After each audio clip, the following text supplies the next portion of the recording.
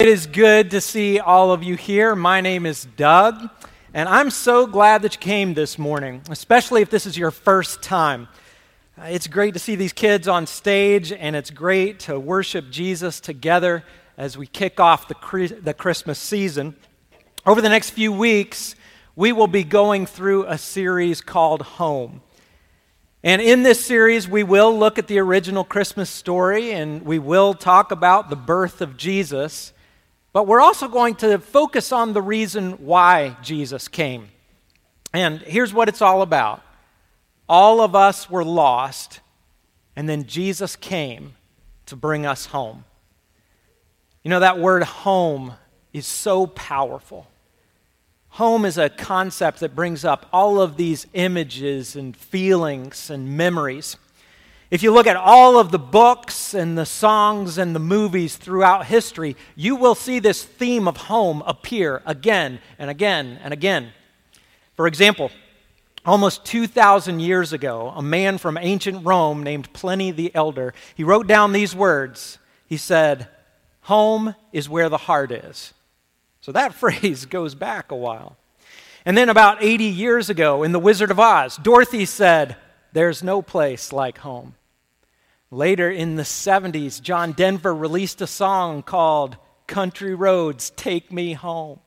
In the 80s, E.T. made that famous statement, "E.T. phone home." And then in the 90s, even Ozzy Osbourne got a little sentimental, and he sang, "Mama, I'm coming home."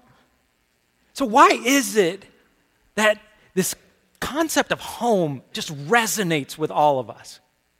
Well, let me ask you, when you hear the word home, what comes into your mind? For me, I think about my childhood. I think about all those great memories that I have, like being with my family around Christmas time.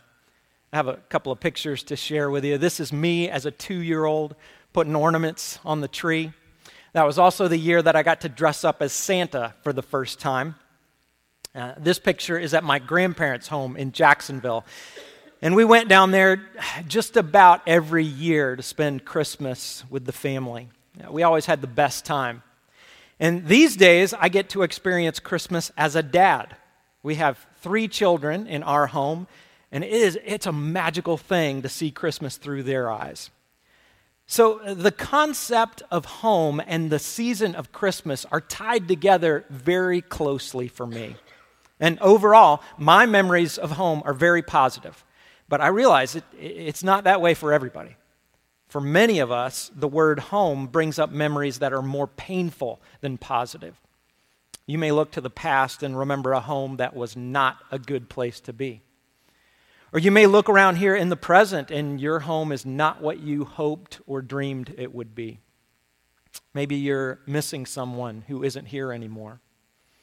Maybe someone in your family is dealing with serious health issues.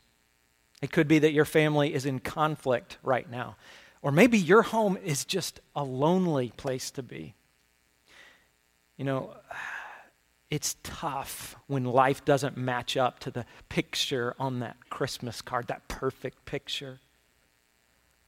But you know, when you step back and think about it, even the best homes can't give us what we really long for. We know this, right? Even if your situation is ideal for the moment, I guarantee you that things will change. I've got another picture to show you. This is me and my dad and my kids in Malden, South Carolina this past summer. And we're standing in front of the house where I lived from age 3 to about age 9. And many of my best memories of home happened right there. But you know what? That place doesn't feel like home anymore. That moment in time is long gone. This year will be the first Christmas since my mom passed away. And there is absolutely no way that I could recreate the vision of home that I have in my memory. And there's also no way for me to hold on to the version of home that I have here in the present. And so all of us find ourselves in the same situation. We all long for a permanent home where we truly belong, where we are safe and at rest. But that kind of home seems impossible to find, except for maybe a fleeting moment. So if that dream is just a fantasy, why do we all have this longing? Well, I believe that desire is hardwired into our hearts. We're all longing for the same thing. And over the course of this series, we're going to come back to this one basic idea again and again. The true definition of home is to be in the presence of God. When we go to the Bible, we see that idea expressed very clearly. In Psalm 62, King David wrote these words. He said, "My soul finds rest in God alone. My salvation comes from him." Do you ever wonder why you feel so restless? Do you ever wonder why you never quite feel at home, even when you are at home? This is the reason. We have this restless ache inside of us because you and I were made to be with God, to be with the one who made us, to be fully loved by the one who knows us best, to be comfortable, completely satisfied, completely at rest. We often try to relieve that aching feeling by running after things in this world, but that doesn't work. Things in this world can never give us what we're looking for. Just like David, your soul will not find rest outside of the presence of God. But how do we get to that place? How can we find rest in God's presence? Well, this is the great thing about Christmas. Like I said earlier, the story of Christmas is all about Jesus coming to bring us home. He came to bring us back into God's family. Look at the Gospel of John, chapter 1. This passage helps us understand what Jesus has done. John 1, verse 9 says, "The true light that gives light to everyone was coming into the world." And that's a reference to that first Christmas because Jesus is the light of the world. But then John goes on and he says, "He was in the world, and though the world was made through him, the world did not recognize him. He came to that which was his own, but his own did not receive him. Yet, to all who did receive him, to those who believed in his name, he gave the right to become children of God. Children born not of natural descent, nor of human decision or a husband's will, but born of God." Now, there's a lot to process in these few verses, but let's focus on the main idea. Jesus made it possible for everyone to become children of God, to be restored as a son or a daughter in God's family, not just temporarily, but for all eternity. In other words, Jesus made a way for us to find the home we've been looking for. But did you notice? Some people completely missed out on all of that. They didn't recognize Jesus. They didn't accept what he was offering. You know, the story of Christmas and the story of Jesus is great news, but only if you receive it. So, let's back up and let's make sure that we don't go through this Christmas season and miss Jesus. I want to zoom out and look at the big picture of the story of Jesus. And we'll divide up this story into several parts. And here's part one. All of us ran away from home. And let's remember what we mean by that word home. Home is to be in the presence of God. So running away from home means running away from God's presence. But why would anybody do that? Why would anyone run from God? Well, every human in history has had this same problematic tendency. We see God sitting on the throne of our lives, and we say, "No, you get off the throne. I want to sit down. I want to take your place. Sorry, God, I'm not going to let you rule over me right now. I want to be in charge." And we do that for all kinds of reasons. Some people refuse to let God rule because they just don't believe he exists. But then for others, it's more about a battle of wills. God says no to something, but we want to say yes. Or God says yes to something, and we want to say no. The truth is, whenever we go against God's will, we're choosing to run away from him. Everybody in the world, throughout history, has made this same conscious decision, from Adam and Eve all the way down to the present day. The prophet Isaiah put it this way. He said, "We all, like sheep, have gone astray. Each of us has turned to our own way. And you know, there's a reason why Isaiah compares us to sheep. Sheep are dumb. And anytime we decide that we are smarter than God, that's a dumb move. But in the Bible, there's another word that describes that tendency to run away. The word is sin. And in the book of Romans, the Apostle Paul writes, "For all have sinned and fall short of the glory of God." And that is the right word to use here. Running away from God is not just a dumb move. It's sin. It's rebellion. It's a total rejection of God himself. But that leads us to the next part of the story. Running from God never works out the way we planned. When we sin, we make a mess of our lives. We've made a mess of this whole world. And for that reason, all of us long for our true home. Remember that ache I was talking about? That restless desire to be in God's presence? Everyone feels that. Literally everyone. It doesn't matter how rich or famous or successful you are. It doesn't matter how many people say that you're awesome. Underneath it all, when we are separated from God, we know that something is missing. I want to give you a real-life example of this. One of my least favorite teams in the NFL is the New England Patriots. I've had serious issues with them ever since they beat the Miami Dolphins in the AFC Championship game in 1986. I'm trying to get over it. So obviously, Tom Brady is not my favorite quarterback, but he is a great example of what I'm talking about here. If you follow football at all, you know that Tom Brady is up there with the best of the best. He holds all kinds of records. He has 6 Super Bowl rings, which is more than any other player in NFL history. A lot of people would say he's the top quarterback of all time. And along with that, he's also extremely wealthy. Back in August, Brady signed a two-year, $70 million contract extension as a 42-year-old. And to go along with that, he dated a series of supermodels and eventually married one. So by every standard of this world, Tom Brady should have found exactly what he was looking for.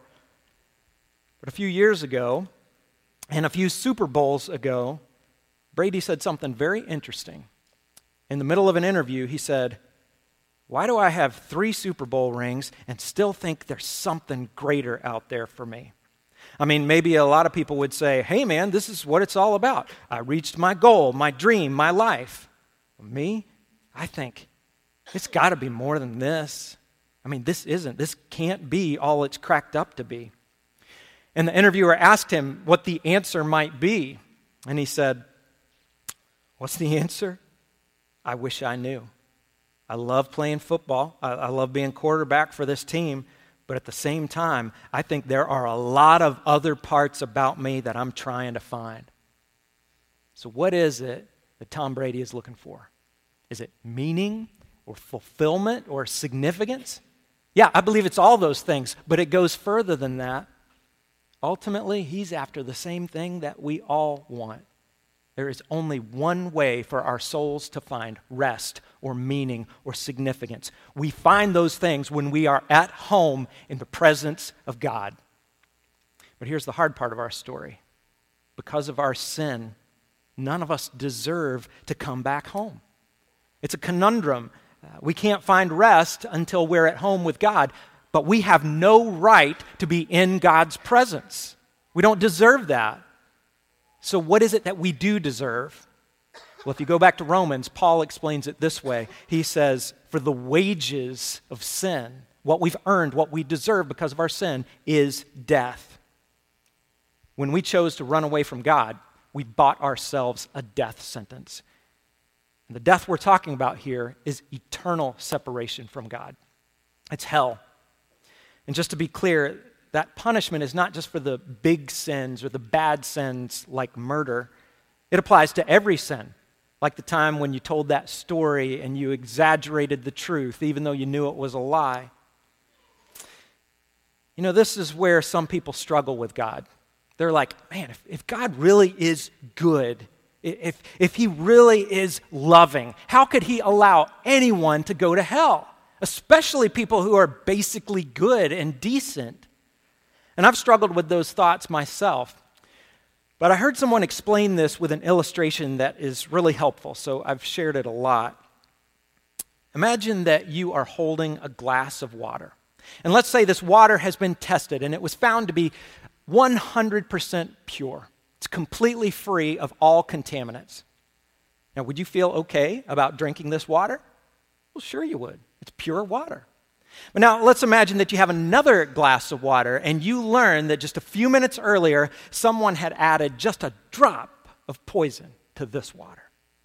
Now, before the poison, this water was also completely pure, so by percentage, the good still outweighs the bad. But would you be okay drinking from this glass? Absolutely not, right? And this illustration really helps us understand the holiness of God. The truth is, God is completely good, completely holy. He's 100% righteous, 100% pure. And this is why God cannot just welcome sinful people into his presence. If God overlooks our sin and allows us to escape the punishment that we deserve, we would be like a drop of poison into that glass of pure water. God's perfect character would be compromised. So because God is good, sin must be punished. If God just looked the other way every time we sinned, he would no longer be a good God. And trust me, you don't want a God like that. Think about all the crimes that are committed every day. We don't want those crimes to go unpunished. We want justice. We just don't want to be on the receiving end of that justice. But like I said, that's exactly where we find ourselves.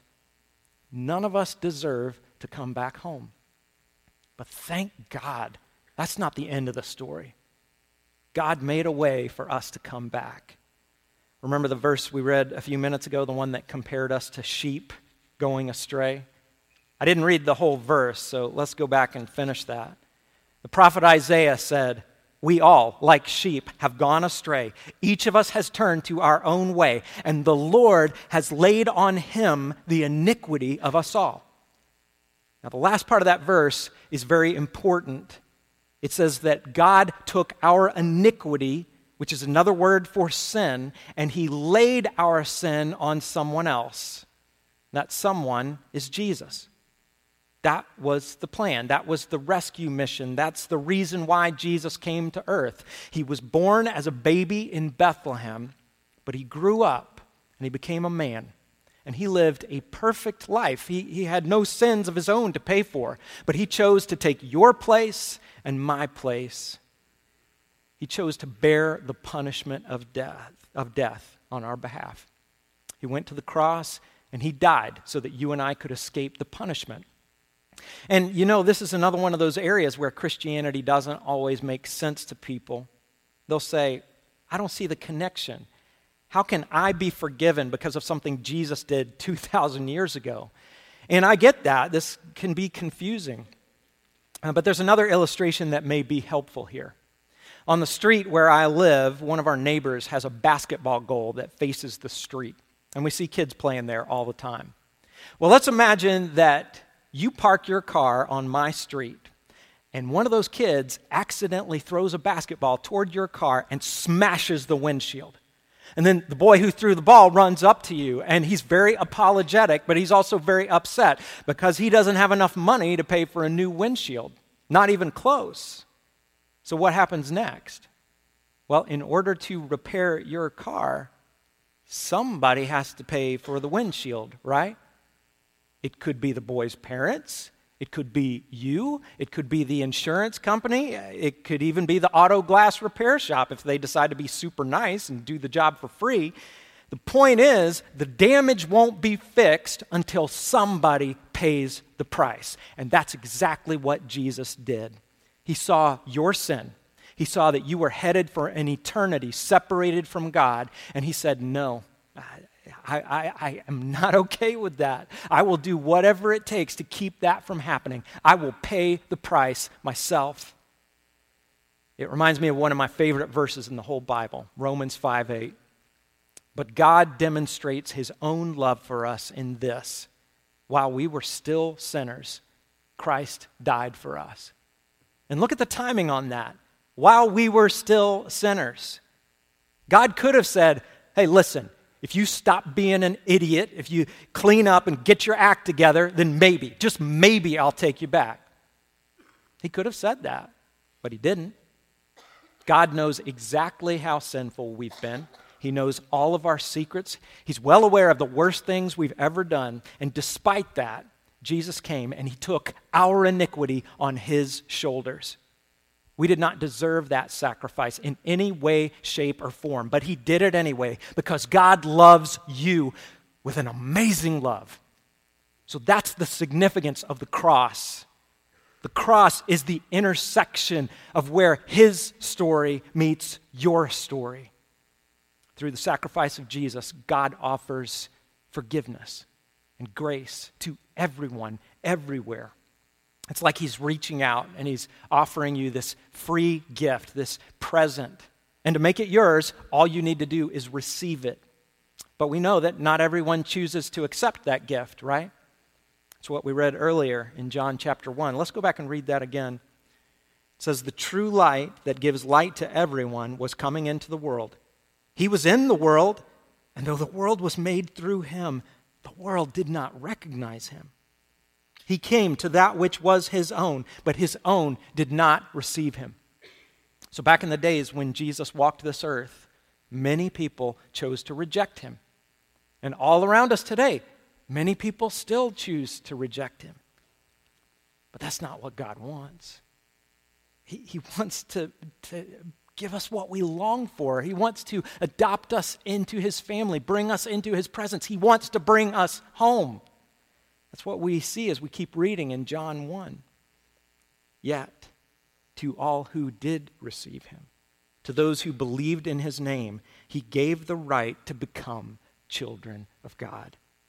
Children born not of natural descent, nor of human decision or a husband's will, but born of God. I love this part of the story. Because of Jesus, we can start to experience our real home here and now. When you choose to accept the gift of forgiveness and salvation that comes through Jesus, the barrier between you and God is removed. The damage is repaired. Your sin has been paid for. And then his presence begins to fill your life right here, right now. He begins to transform you from the inside out. He changes you to become the person he wants you to be. And I realize when you go to church and you hear about all this, it may seem hard to believe. It may sound too good to be true. Or it may be that you have trust issues because you had a bad experience with church in the past.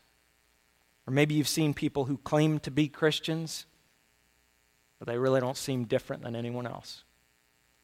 And yeah, sure, we could point to examples like that, but I could also point you to people who have truly surrendered their lives to Jesus. And now they are living in God's presence, and they're being changed by him. They're completely different than who they used to be.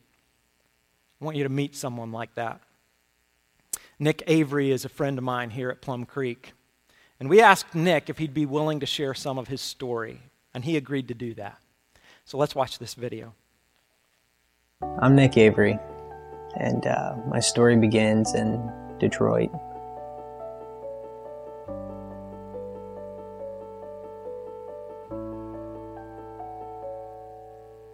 I got into a lot of trouble as a kid.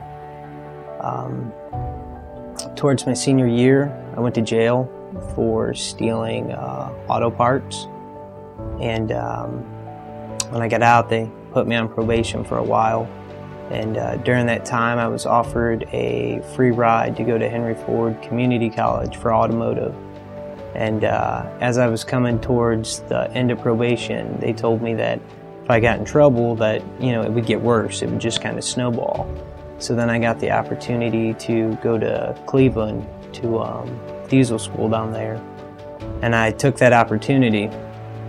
And while I was down in Cleveland, I met John Crail, or JJ, and there was something different about him. You know, he was just generally a good guy.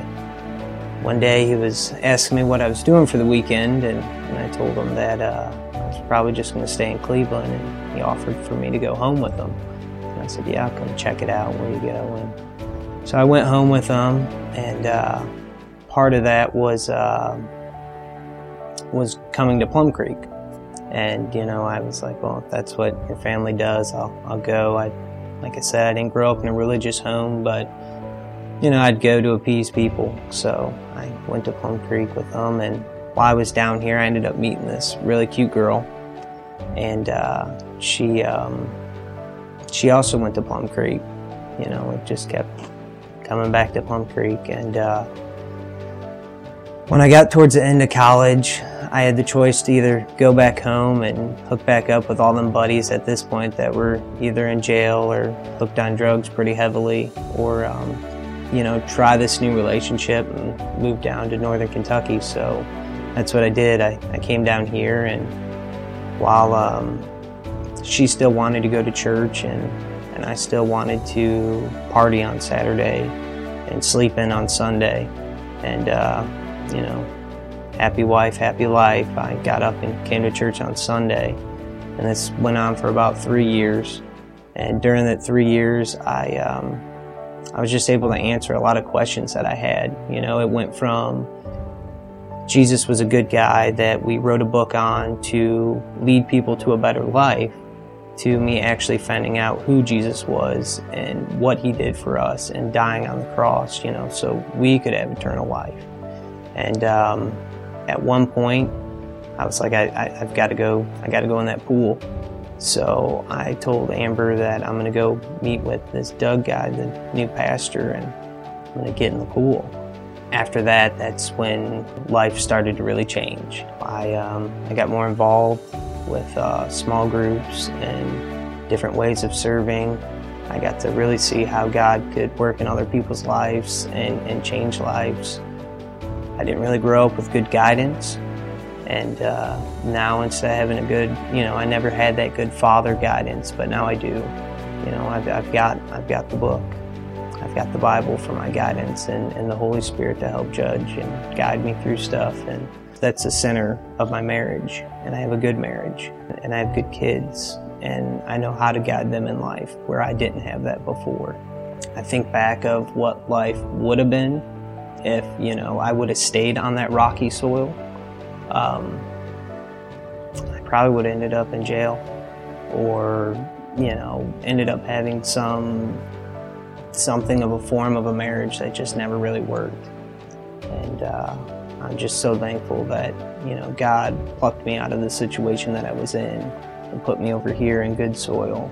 And I got the relationship with Jesus that I do now, and was able to grow and just be surrounded with great Christians.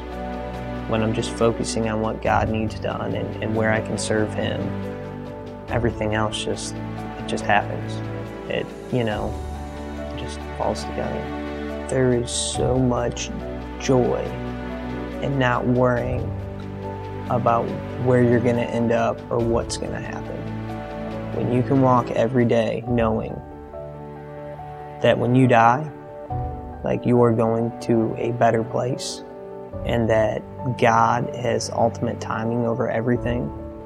So there's no reason to worry about how things are going to fall. He'll make them fall the way that He wants, and the way that, His will is for you.